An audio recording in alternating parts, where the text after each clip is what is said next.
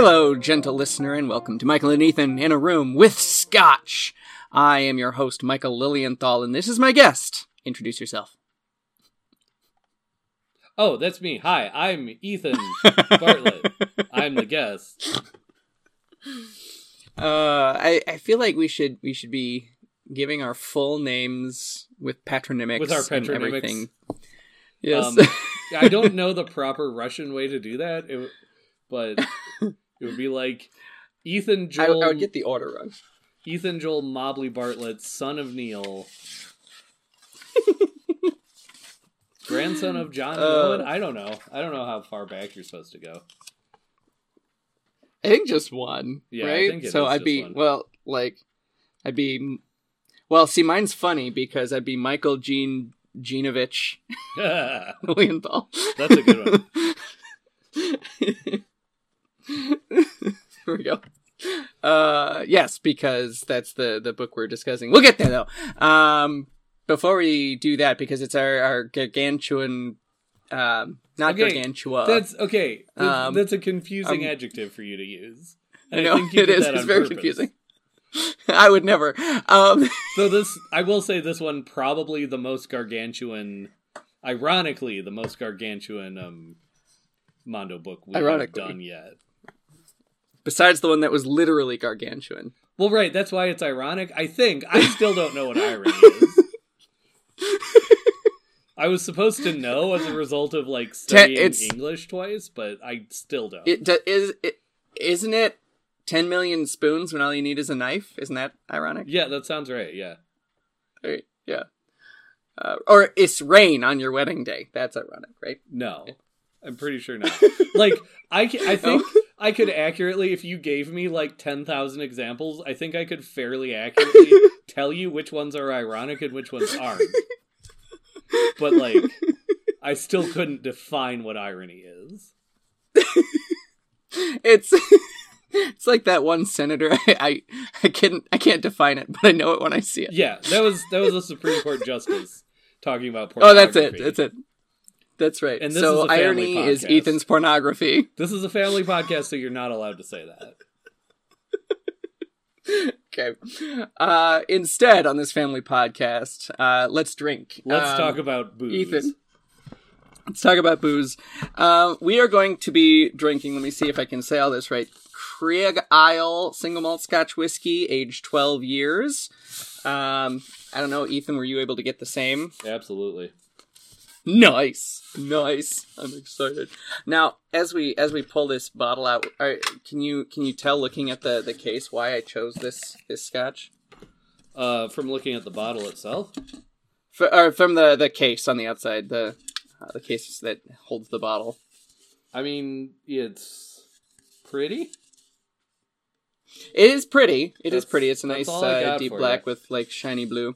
I read ahead looking at the aroma, taste, and finish stuff. Oh, I was supposed to look at that. Yeah, that's okay. Okay.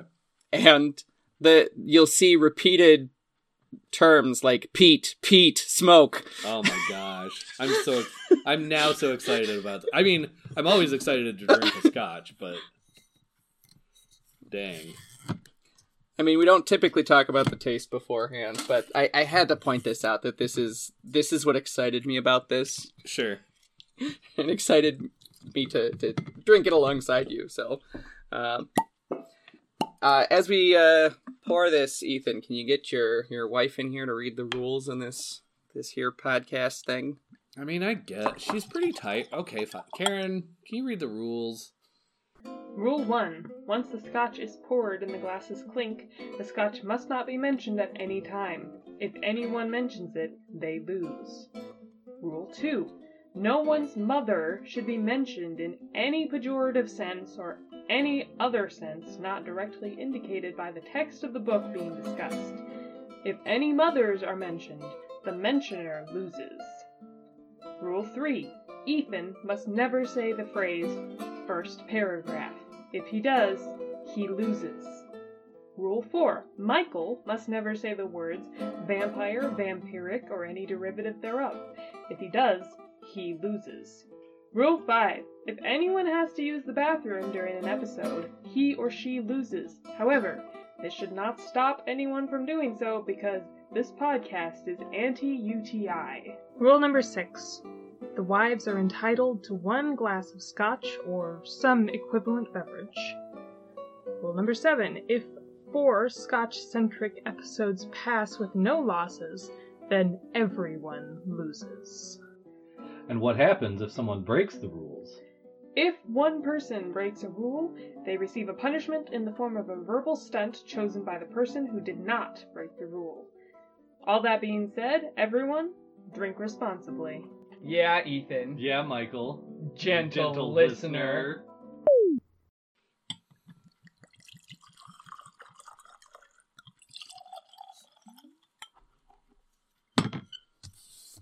I spilled some of my book. Oh no. Wow. That's either It's just bad just on the fortune cover. or good fortune. I honestly can't decide which. I'm gonna say that it's sanctifying it. How about that? Yeah, that sounds right. Alright. L'chaim. Slancha. I set something down for my wife over there when she gets back from shopping, so. I mean, seems like a good reward for shopping. Right? Come back and here you go. Wait, what are you getting So, here? Ethan, that's for me to know and you to mind your own business. This is a family podcast, Michael. You can't do that joke. Yeah, I know. We are discussing the very large book that both of us read, Ethan. Yes. The book That known almost as killed War us. and Peace by Leo Tolstoy. I Yes. think it almost killed both of us. I think you're right. I think it did almost kill both of us. Now, this is the second time you've read this book, right? Correct. I remember that right? Yeah, it's also the second time I've read this book, although you had a shorter time in between readings than I did. The last time I read this book would have been... Oh, I had figured this out. I think in 2009. That's what I was going to guess. So... And I was there. Which I hate yeah, to just admit. almost 15 years ago. Yeah. That's insane to think about. Yeah, I I agree. 15 years between readings. I can remember hauling this massive hardcover book in my backpack while I was working at Valley Fair. And, while I was letting the ride run, during the time when I couldn't do anything if anybody was in danger anyway, I'd just read a couple pages. Sure. But yes, that was my first reading of it. And now I definitely got a lot more out of it. You must have either started in spring semester or still been reading it in fall semester. Because I remember you reading it during school as well. Yes, I started it in the spring semester. Okay. And then read it through into the summer. Summer. So yeah, last time I read it, it probably took me close to 6 months to read it. This time around, it was maybe half the time. Sure. 'Cause it's huge. It is. And I mean, we read huge books once a year on this podcast, but like, it's huge compared to those. Even like, yes, not as huge, I guess, if you're sort of defining your comparison fairly strictly, but it's still bigger. Yes, it is. It is bigger than those books. And man, like some of it is just like the context for the book, just understanding all of the history that's going on and all the characters and the fact that it's a trilingual book. Right. I want to talk about that at some point very soon. Yes, we will definitely do that. I want to give my comparison to your like readings of this book. Yes, I please. first read this book last year. I think I read it just about a year. The two readings I did were just about a year apart or so. I did read two different translations, which was an interesting experience. And there was some, when I read it last year, it was like a little bit after there was sort of an online, like Reddit based, but expanding beyond Reddit, like project where like a lot of people were reading it as sort of a book club, like an online broad based book club kind of thing. That I think started in 2020 as like a COVID thing. Like, okay, we're all stuck in our houses. Let's like finally read War and Peace. And in the context of that, I remember reading that there was some famous author, and I can't remember who it was. It may even have been Hemingway, but I'm not sure. Who like read this book once a year. And oh my gosh. Right? And like I can see it.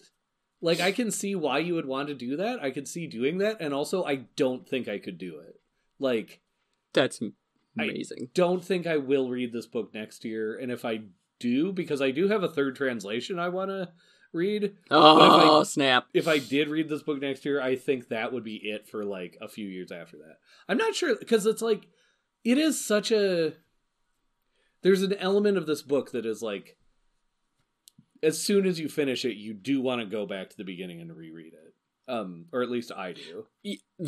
No, I know exactly what you mean. And yes, like, even though it's massive and like you just see the finish line, like running a marathon, and it's just like, I can finally be done.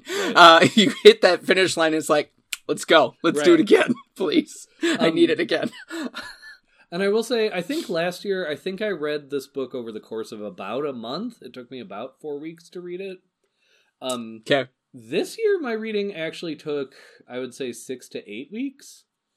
And I think I was I had a couple weeks where I was like pretty badly sick in there, which I'm going to say messed my numbers up a little bit. But I think even like accounting for that, I think I still would have and did take longer this year than I did last year. And I don't know what that means, if anything. It may just be that I was playing more video games this year, during reading it. Or it may be, that like, when you first read a book, obviously you have that drive of like needing to know what happens next, and then the one thing you don't have in rereading it is like you know who lives and who dies and so on and so forth. Right. Right. But that said, like I will say, I did, even reading it twice in so short a period, and at a point in my life where I feel like I'm like pretty good at reading books and retaining things, like better than I was even 10 years ago, and certainly better than I was 15 to 20 years ago, like when I was in college or high school.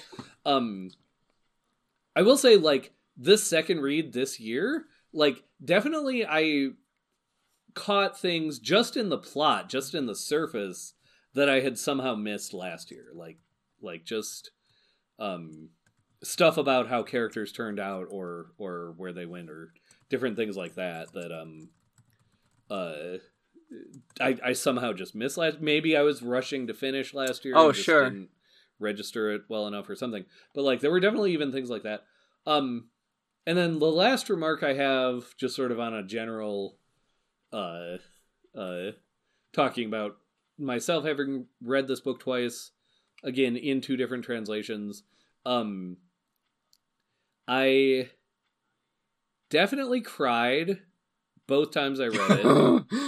And I definitely cried at different parts both times that I read it. Yes! Oh, yes! Oh my gosh. And that's fascinating to me. And I will say, one supplemental thing I'll say... yes, please. Is there are several film versions of War and Peace. Sure. The 3 I want to mention, and I've only watched one of them... There's a version, an American version, I think from the late 1950s, I want to say, or early 1960s, starring Audrey Hepburn as Natasha. Wrong. That it was I want to say it was a 2.5 or 3 hour version, and it was like essentially released out of Hollywood. There's more to it than that, but sure. And that's kind of considered a classic. I have not watched that, even though I have strong opinions about casting already. Like, I can see it maybe working, but it's going to take more effort than I think anybody was willing to put into it. Well, I just object to Audrey Hepburn being... Like, Audrey Hepburn is wonderful, and she was a great actress. Sure. But not as Natasha. No! with a certain stretch, I can see it, but no, it's a very different Natasha than it's a very Americanized version. Yeah. And again, one day we'll watch this and maybe see how wrong we are, but whatever. Sure. The second version that I want to mention very briefly, there was a BBC miniseries that came out a few years ago with with Lily James as Natasha, and I haven't seen that one either, but like I think probably excellent casting as Natasha. Yeah. Again, haven't seen it, don't venture too many opinions on it. The one I did watch in the lead up to these episodes was the Russian version that was released in 4 films. So it's I want to say 7 hours or 9 hours long total. But it was released in 4 parts from like the early 60s to the like mid-late 60s, like 63 to 68 or something like that. And as I understand, and that's the one I have watched, obviously with subtitles, whatever. And as I understand, this Russian version, because of course the 50s and the 60s were in the midst of the Cold War, and the Cold War had a cultural front between Russia and America, or USSR and the USA. So the fact that American Hollywood had released a version of War and Peace apparently just pissed the Russians off. And they decided it was a great shame that like Hollywood, and it was a big global hit, the Hollywood version. So they decided they needed to make one. And as I understand, and I'm paraphrasing a little bit from things I've read, but like, as I understand, the Soviet government gave the filmmakers of the Russian one essentially an infinite budget. Yes. And they like the Russian army was brought in, or the Soviet army was brought in to play extras. So like, there are battle scenes in this one that have literally thousands of people like in a shot, in a frame. It's incredible. Like, it's genuinely amazing and worth watching all 7 hours of.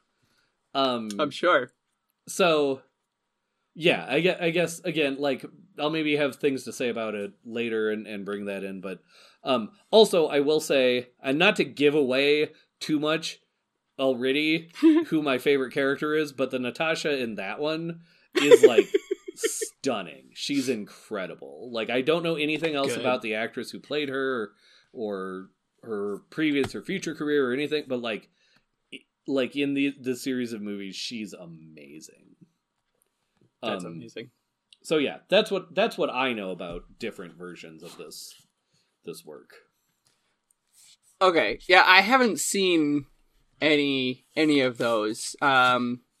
Any version of War and Peace. I've only read it. The closest I've come to seeing a version of War and Peace is I just recently, for the first time ever, saw Gone with the Wind, and that's like the American antebellum War and Peace. It's like a certain part of me wants to like deeply object to the comparison, but also I can very much see the comparison in terms like of, I mean, we can talk about some of that. Yeah. As it comes, but like, yeah, I mean, there are thematic similarities and stuff. I will admit, like, I'm being a butt by making that comparison.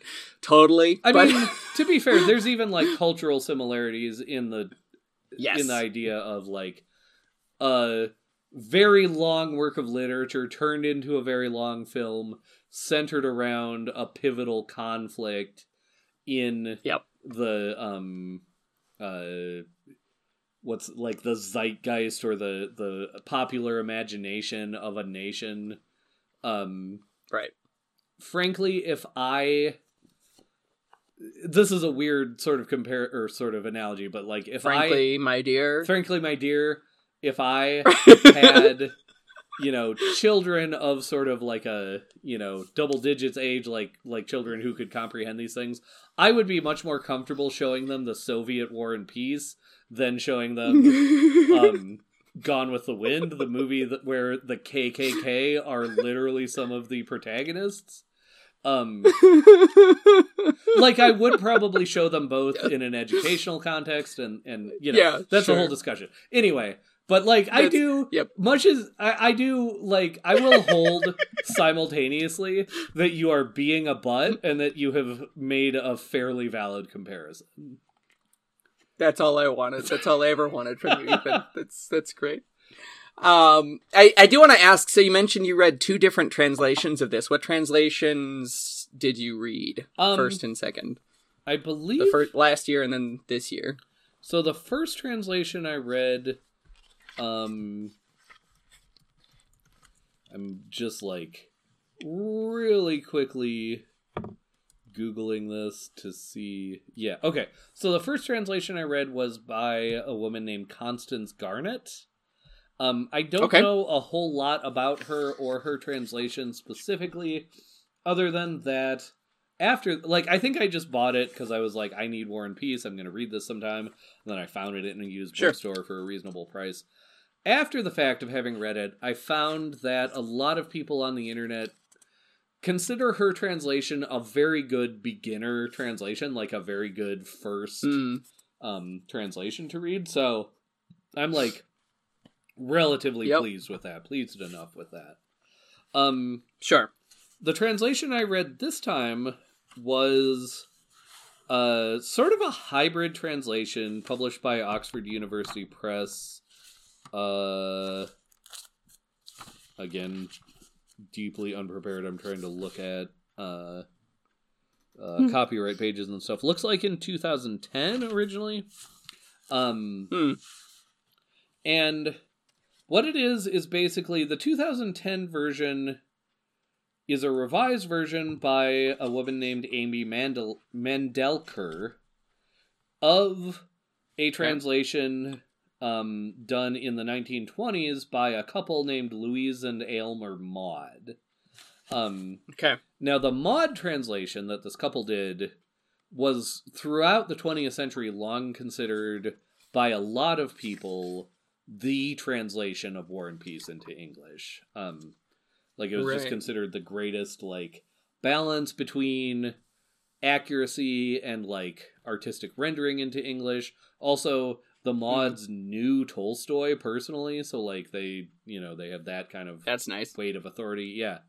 And essentially, I think what Amy Mandelker did in, the early 21st century was to sort of work from the Maude translation, but then retranslate things to sort of update the language to reflect more accurately into, like, 21st century English what Tolstoy was doing in 19th century Russian, with the Maudes as sort of I was going to say interloper, that's not the connotation I want, but with the Maudes as sort of a medium or something.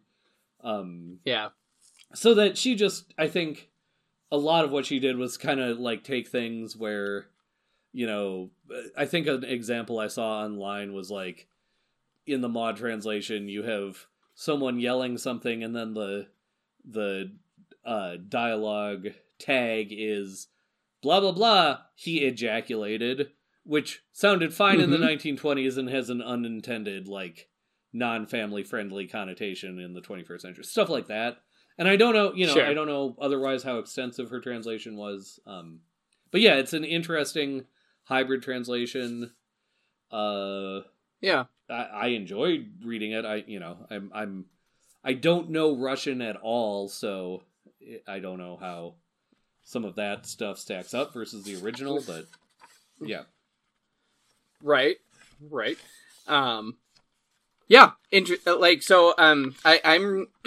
read the same translation that I read 15 years ago, translated by Richard Pevere and Larissa Volokonsky. Okay. And Richard Pevere especially has won some awards for his Russian translations. He's translated a lot of Dostoevsky and Gogol and Chekhov and stuff. But the introduction to this translation that's written by Richard Pevere actually gives some of his translation philosophy and, like, compares other translations of War and Peace. So, like, he mentions Maude and Constance Garnet and everything in here. So, like, I was looking at the paragraph where he mentions all of them while you were talking about your translations, and part of what he wants well, I'll just read one of his sentences here. Clumsiness and simplesse apart, no English version of War and Peace has succeeded in conveying the power, balance, rhythm, and above all, the repetitiveness of the original. And then he says, perhaps it is repetition, which is the most characteristic single feature of Tolstoy's prose style. Actually, he's quoting there another critic of Tolstoy from the 60s by the name of R.H. Christian, but he's agreeing with all of this, and then he talks about how all these other translators take sections where Tolstoy is particularly repetitive, and they'll translate different words into English, or they'll skip some of the words and eliminate some of them and stuff, and to make it not sound as repetitive. And he's like, but I want to maintain some of Tolstoy's style, which, again, I don't know Russian. This is the claims that he's making about his and Larissa Volokonsky's translation. It seems good, in the English. It seems like he's accomplished some of that repetitiveness and such here and there. But, I mean, it's easy enough to follow. I don't know how it actually stacks up, but it's there. So that's interesting. No, when I referenced earlier a third translation that I have been wanting to dive into, the Pavir and Volokonsky translation is literally that one. Like, I recently acquired that at a used book sale because it was the one that I was looking for yet. So, if and when I do read it a third time, that will probably be the one. Very good. Very good. I've heard, discussing it with people and looking online, which again, for what it's worth, I have heard that their translation is sort of the most literal, which kind of comes through in the bits that you quoted just now. So like that's part of why I wanted to read it, because again, Garnet is like supposed to be sort of holding your hand. The modern Mendelker translation is supposed to be sort of working with English as much as with like a direct Russian translation, and then this one, yours is supposed to be like the most directly Russian of the translations into English, insofar as that is not like a complete nonsense phrase or paradox or whatever. Yeah, that's fine. We can contradict ourselves. We contain multitudes. Exactly. But so I mean, with virtually any massive book that we're going to bring to this, there's going to be a question of translation. Until we start getting into some of the more English classics, which we've done. But, so I just wanted to touch a little bit on the translations there. But while we're in the realm of translating other languages, do you want to talk about the trilingual nature of this book? It's got both the French and the German that Tolstoy would translate in footnotes. The only thing I can think of right now that I had off the dome that is going to get into dicey territory for me as far as the show goes, I want to know what language the beginning of your translation is in. It's French. Okay. So, that is the language... Eh bien, mon prince, je ne Luc ne sont plus que des appenges des états de la famille Bonaparte. Oui. So that's the same language the beginning of my Maud and Mandelker translation is in. The Constance Garnet translation is in English with a footnote or something. There was something in the text to denote like, oh, she's speaking French right now. Maybe it wasn't even a footnote. Okay. Maybe it was like literally just like, well, Prince, so Genoa and Lucca are now just family estates of the Bonapartes, comma, she said in French. Something like that. Like, oh, interesting. Yeah. So, and I guess... Yeah, I mean, I can see how that would be hand-holdy a little bit there. And I guess that, like, the big controversy or debate or just like thing that people note is in English translations of War and Peace is whether the beginning is in English or French. Got it. Sort of like how the first word of Beowulf is controversial when you translate it into modern English. Sorry, like the first punctuation of Beowulf is controversial, and that's a whole other thing. But it's a similar vibe, I guess. Like you're a little bit doing a, it's like a little bit of a do you even lift like a connotation of like. Yep. Of course. What is your translation? Does your translation make you read French for one entire paragraph? Mm-hmm. Yep. Yeah, that's fair. And well, it's a fascinating thing that Tolstoy does with this too. From what I understand, I was trying to find the reference. I thought it was in this book. It might have been in some of the extracurricular stuff I looked at. But when he would translate in a footnote what he had printed in French or in German later on, sometimes his translation was intentionally inaccurate. Oh. To what the French originally said in the text, which is interesting. I don't know why he would do that. Well, yeah, was it inaccurate? Was it like inaccurate denotatively and trying to translate more of the connotation into Russian? That could be. I don't actually know. This is verging on hearsay, what I'm doing right now. It's probably not even verging on it. That's just the one reason. It's fully enmeshed. Right. But that's just the one reason I would think of for an author to do that, unless he was playing some sort of like, Gene Wolfe postmodernist style trick on his reader, which could be. I wouldn't put it past Tolstoy. It could be. I mean, like, Tolstoy does a lot of weird stuff, but like, just the fact that he starts it off in French is kind of a thing. Like, because as the book goes on, it gets into the whole context of this Napoleonic War and everything. And he even states it in the text that French starts falling out of style in Moscow as Napoleon gets closer. Whereas before, it's kind of like you show off by speaking in French. In Russia, there's like a definite paradox there. Yeah. And I want to like, if you had more to say about the language stuff, like, I don't know, like what I'm about to say might be kind of diverting us from that. But that's fine. Go ahead. It seems like a valid place to bring what I'm about to say up, which is, so again, as we've said, the beginning of this novel is in French. And to quote from my translation, my translation begins the novel in French. In footnotes, there's an English translation. I'm going to quote from the English translation. And we quoted the opening sentence already. I'm going to quote the second sentence. But I warn you, if you don't tell me that this means war, if you still try to defend the infamies and horrors perpetrated by that Antichrist, I really believe he is the Antichrist.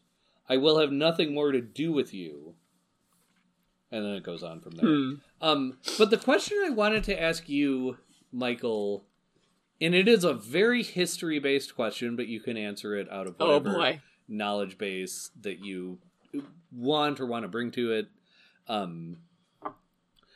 Why is Napoleon the Antichrist? The couple of reasons, right? Like, didn't he dethrone one of the popes? No, I mean, or defrock one of the popes. Didn't he do that? I guess the short answer to that is depends. Depends. Okay. I know, well, it comes up in the text too with Pierre and his, masonry and stuff that, they've calculate the number of the beast to correspond to the name of Napoleon and stuff, but that comes later. I don't know if that's anything that's informing. That's okay. I'll say Pavlovna, but that's culturally and thematically that's related. But why does she, in the literal opening of this novel, already think that he's the Antichrist? Right, that's a good question. I don't know. What's your answer? Okay. My answer is based on my study of Western European history and my study of this period. I should have boned up on it more in preparation because I knew I was going to ask you this question, but I'm going to answer sort of off the dome and probably get some things somewhat wrong. But, so, you have to go back to answer this question, really. So this novel starts, I think, in 1805. I don't remember where I got that date, but I'm like 99%. No, it did. Yep. True. Yep. It's in the second paragraph. Yes. So spoke in July 1805 Yes, the renowned Anna Pavlovna Scherer. Yep, that's where I got that. Sure. Yeah. So to answer the question of why Anna Pavlovna Scherer in 1805 thinks that Napoleon is the Antichrist, you have to go back at least to 1789 and the inauguration of the French Revolution.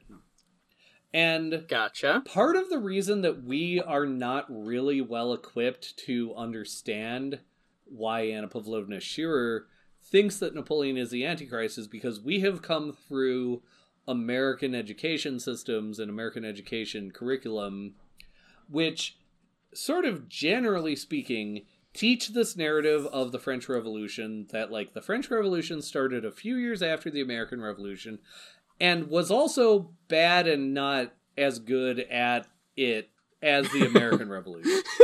Because the American Revolution instilled democracy and everyone was happy forever after. Don't worry about the fact that most of the founding fathers owned slaves. Whereas the French Revolution... The end, amen. What's that?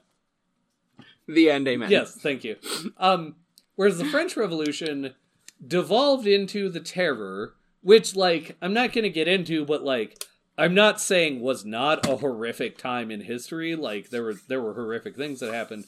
But ultimately, the narrative we learn in American schools generally, and I'm talking about public schools, private schools, homeschool curriculum, is out of the Terror, out of sort of the void of leadership, this dictator Napoleon took power, or was given power, however you want to put it.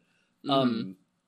And so essentially we're taught this equivocation where Europe is now ruled by absolute monarchs who are bad and anti-democratic, and also Napoleon, who is bad and anti-democratic.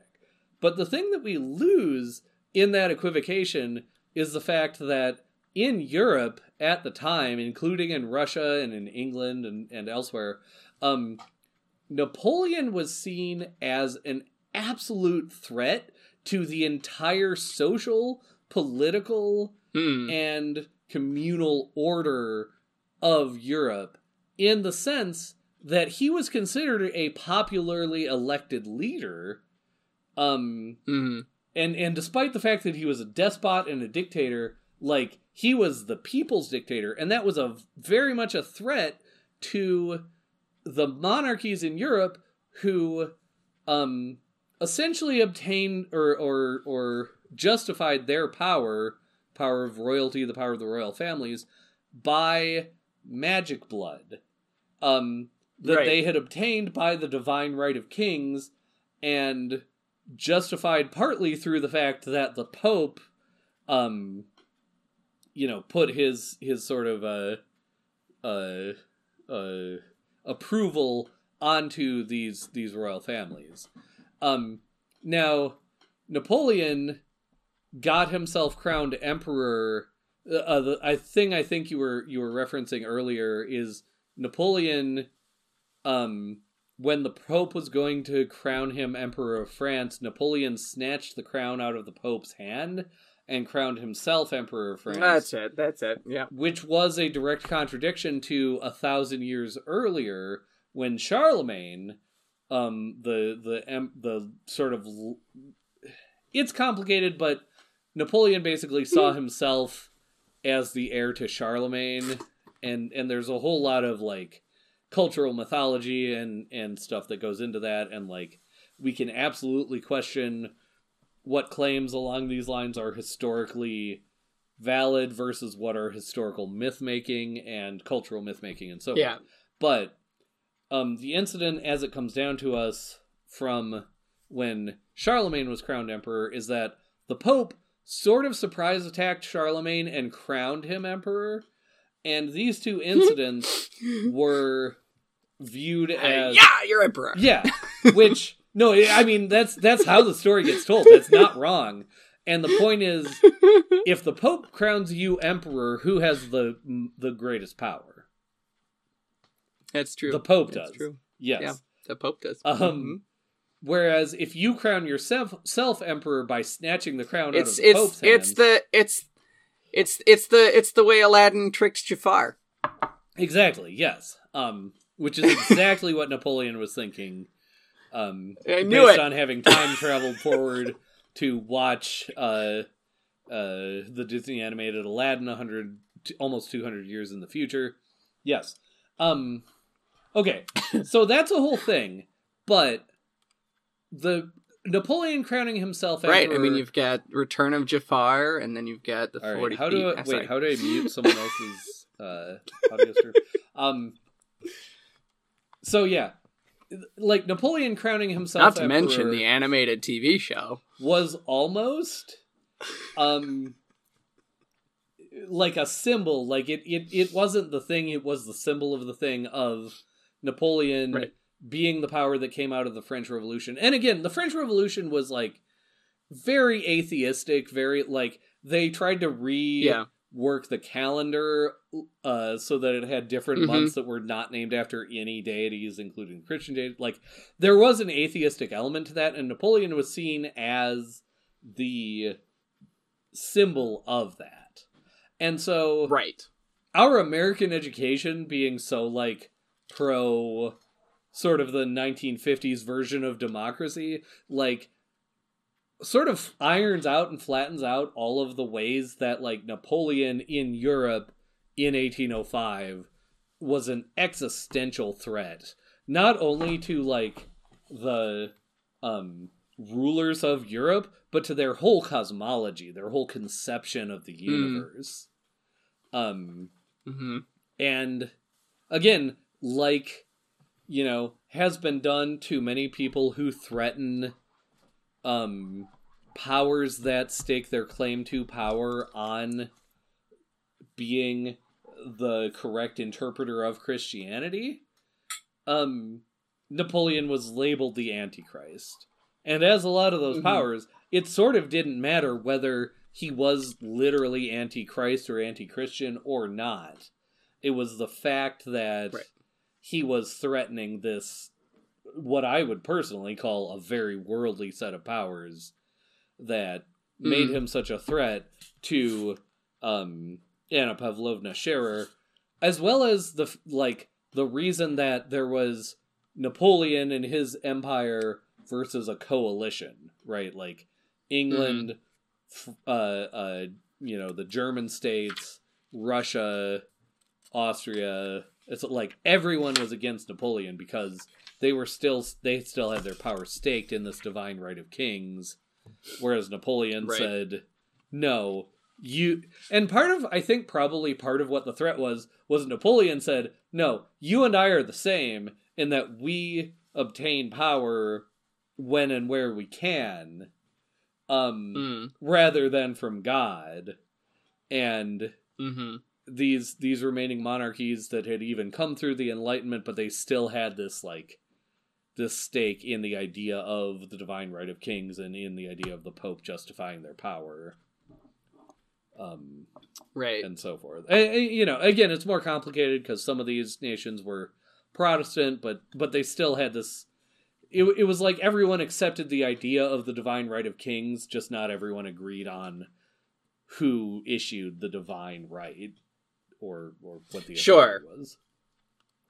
Right. That's that's a good question for that era and everything. But so I want to talk about Anna Pavlovna here a little bit, because you talk about how he's such a threat to her and everything, and I think there's I don't want to disagree with that, but I think there's an irony here, because she's talking about this in the context of this party, and I don't think she particularly feels any anxiety about Napoleon here. Sure. And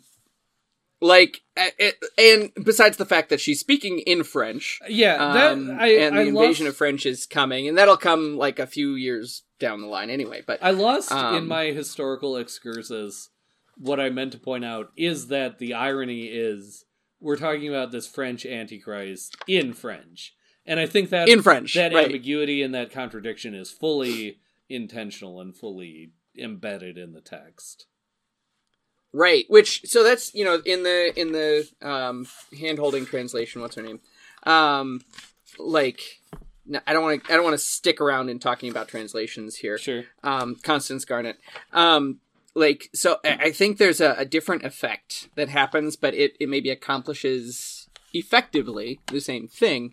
That by having it in French here, you're reading about him being the Antichrist in French, especially if you're fluent in French and can do that, which I'm not fluent in French. I can get some of this out. But as you read it, and she's talking about this French emperor conquistador type who's coming in. I know I mixed my metaphors there. Not even metaphors. Anyway, so talking about him as the Antichrist in French, and you're reading this all in French, that certainly has that ironic effect. But then if you read the Constance Garnett translation, and so she's saying all of this, and then it's punctuated with, she said in French. Sure. By having that there, it has essentially the same effect. Right. But in, like you say, a more hand-holdy sort of way. Just makes you do less I do want to stick by reading footnotes, but yeah, that's true. That's true. But I do want to stick with this soiree a little bit here, because into this scene comes the character of Pierre. Yes. And he kind of disrupts things. I'm trying to find the actual spot, but he comes in and it says, what's the big deal about Napoleon, basically. Yeah. It disrupts the whole party. He's like the only one who has this perspective. And just the idea that this is where all of this starts, and then as things go, where people change and develop and such. And I mentioned how when Pierre becomes a Mason later on, he comes through this understanding of Napoleon as the Antichrist through this like mystic numerology and stuff, and all that. But that's kind of a lesser point. But just that fact that we've got this disruption in here, and with Anna Pavlovna not having that necessarily high anxiety about Napoleon, the men at the soiree might have a little bit more tension about it. Andre, I think, might be one who shows it a little bit more, if I remember right. But with the title of War and Peace, that's something that you keep coming back to this, that there's war and there's peace, and they're side by side, and there are things that are going on in both ways. And there are periods. This spans several years, and there are periods of war and periods of peace. There are scenes in war. There are scenes in peace. Here we're in a scene of peace, but talking about war. And in this scene of peace, the anxiety over Napoleon isn't a big deal. When Napoleon starts marching on Moscow and gets closer and closer and closer, that's when the anxiety really starts ramping up for these characters. But here, at this point, he's more theoretical. They're able to debate him more. But then Pierre comes in and has... It's not even really a debate until Pierre comes in. Right. They're kind of just agreeing. Right. And then Pierre comes and offers an alternative view. But it's downplayed because he's young and foolish, and I mean, nobody really takes him seriously. You know, as with any scene in this novel, there's like a lot of ways I'm sure you could interpret it. My interpretation is essentially that, like, it's along the lines of the older people get, the more conservative they tend to be, and the younger that people are, the less conservative they tend to be. I don't even want to say the more liberal, because, like, when you set up that binary... Well, you set up that binary, and it's like, it means different things to different people, and it can have different connotations. But I think that Anna Pavlovna is showing a more sort of old person conservative tendency to resist change, and to not only resist change, but catastrophize change. And Pierre is showing a very young person tendency to embrace change and understand change and, like, be... Almost deify change. Almost deify, yeah, that's valid, I think. And so I think this is, like, very... like, this is, you know, one of those things that, like... you know, when you read, like, an extremely classic novel, it's like everything you say about it kind of has at least the threat of becoming a cliche or something, or at least right. But I you know, this to me is like one of the many reasons that, like, this novel is so universal or so classic, is like there's this classic or this almost universal distinction, or not distinct, dynamic is the word I was looking for, is between sure. Anna Pavlovna saying, this has changed, this is bad, everything because of this change is bad, the world is ending, because she's older and she doesn't want to see her former way of life pass away, whereas Pierre is younger and, you know, having been raised with a certain set of expectations, it's very exciting while he's still young to see potentially a new world or a new way of life forming. Right. And, like, I don't know, and, you know, we can get into this as we get into the later parts of this novel. I don't know that, like, Pierre coming to see Napoleon as the Antichrist is that significant of a moment. No. Like, it's a moment, and it's, you know, I think you can read it against both the beginning and the later parts of the novel, but, like, I don't think that it's as significant as his belief here in the beginning, or even as significant as some of his Freemasonic beliefs and tendencies in different parts of the novel. Right. Yeah, it comes right about in the center of the book, where he's just, like, all muddled up and stuff. It's interesting. You want to know what page the whole, like, numerology thing happens in this translation? Sure. 665. Oh, nice. Right? Like, that's just fortuitous that it all happened on page 665. Right. Anyway. But yeah, like, it's about in the center of the book, where he's just, like, in this muddled place, in general, which leads to its insignificance, to a degree, anyway, that he's not settling on anything there. Right. He's a young person exploring and learning and developing and growing and being formed and hardened. Well, and that leads through his experiences. Yeah, and it leads to significant actions on his part, but I think that the significant actions are portrayed more as, like, almost a form of madness than as, like, a settled, valid conclusion. Yes. Pierre definitely has madness throughout. I think that's part of his character. Yeah. That he tends towards the insane. But in a muted, not dangerous, not always dangerous way. Yeah, I mean, until he tries to kill Napoleon, but even then, he gets... Right. When he tries to kill Napoleon, which was maybe foreshadowed by his duel earlier on, too. There's that. Other than those two, though, Other than the two Other than those two, he actively he's- tries to kill someone. His madness is not that dangerous. He's pretty harmless.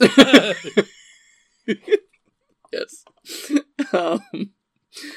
Oh man. So okay, I want to say this as we're winding down. I don't want to start into a new topic necessarily, but this was something Sure. that occurred to me earlier when you were talking about like the online communities. After I started reading it again this time, I started seeing references to War and Peace popping up all over the place, which might be a little bit of, red car syndrome or blue car syndrome, whatever. I've heard whatever it, it is. yellow car syndrome, but yeah, whatever way. Sure. Yeah. Whatever it is. But like even still, like I would hear people talking about it in sermons or in lectures, and it was coming up in conversation that I would walk into. People would be talking about War and Peace and be like, "Oh, I'm reading that right now." So yeah, I think it's got something in the zeitgeist anyway. But we're gonna have to talk more about Tolstoy's style and characters and a little bit of Tolstoy himself. I don't know how much you know about the man himself, but I have learned a little bit in some of the extracurricular stuff that I looked at. But a little bit, but not very much at all. Sure. Some of it's very fascinating. Anyway, do you have any other thoughts before we wrap up this episode? No, I think that's all I've got as far as introductory thoughts go. All right, so this is episode 1, gentle listener. We are planning on going through 3 more episodes discussing this book, but it is massive. We'll see what it does, what the book does to us. So next time, join us again as we continue to discuss War and Peace by Leo Tolstoy. And if you would like to share your comments on the book, you can contact us on tapestryradio.org. Go to the Contact tab and put Scotch Talk in the subject line so we know who you're talking to, what you're talking about. Twitter sort of is there, right? It's X now, right? At Room with Scotch, really whatever. Don't know. Who cares? You could probably I don't know. find us I and contact us, but probably, but better to go to the website itself, or on Facebook you can request to join the Tapestry Radio Tap House. If you request to join, we'll let you in unless you are the literal Antichrist. We'll also do your homework for you. We don't promise to do it well, but we will do it in a way that you can turn into your English teachers or professors and get hauled off to plagiarism jail. Go to tapestryradio.org/scotchcast and enter your homework, and we'll do it for you. If you like this show, you can find out, listen to more of the Tapestry Radio shows like Intermission, our backstage drama podcast, Us Play Fiasco, the actual play RPG Fiasco podcast. Freddy Goes to a Podcast, where 3 grown men talk about the children's book series from 100 years ago. Pokemon Rollout, the actual play Pokemon Tabletop United RPG podcast. And Shakespeare in the Village, the Outdoor Shakespeare Companion podcast.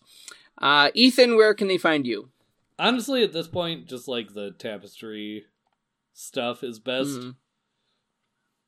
Yep, same here. That's gonna be best for me too. So until next time, just remember, it's our party, and we'll cry if we have to read too many footnotes.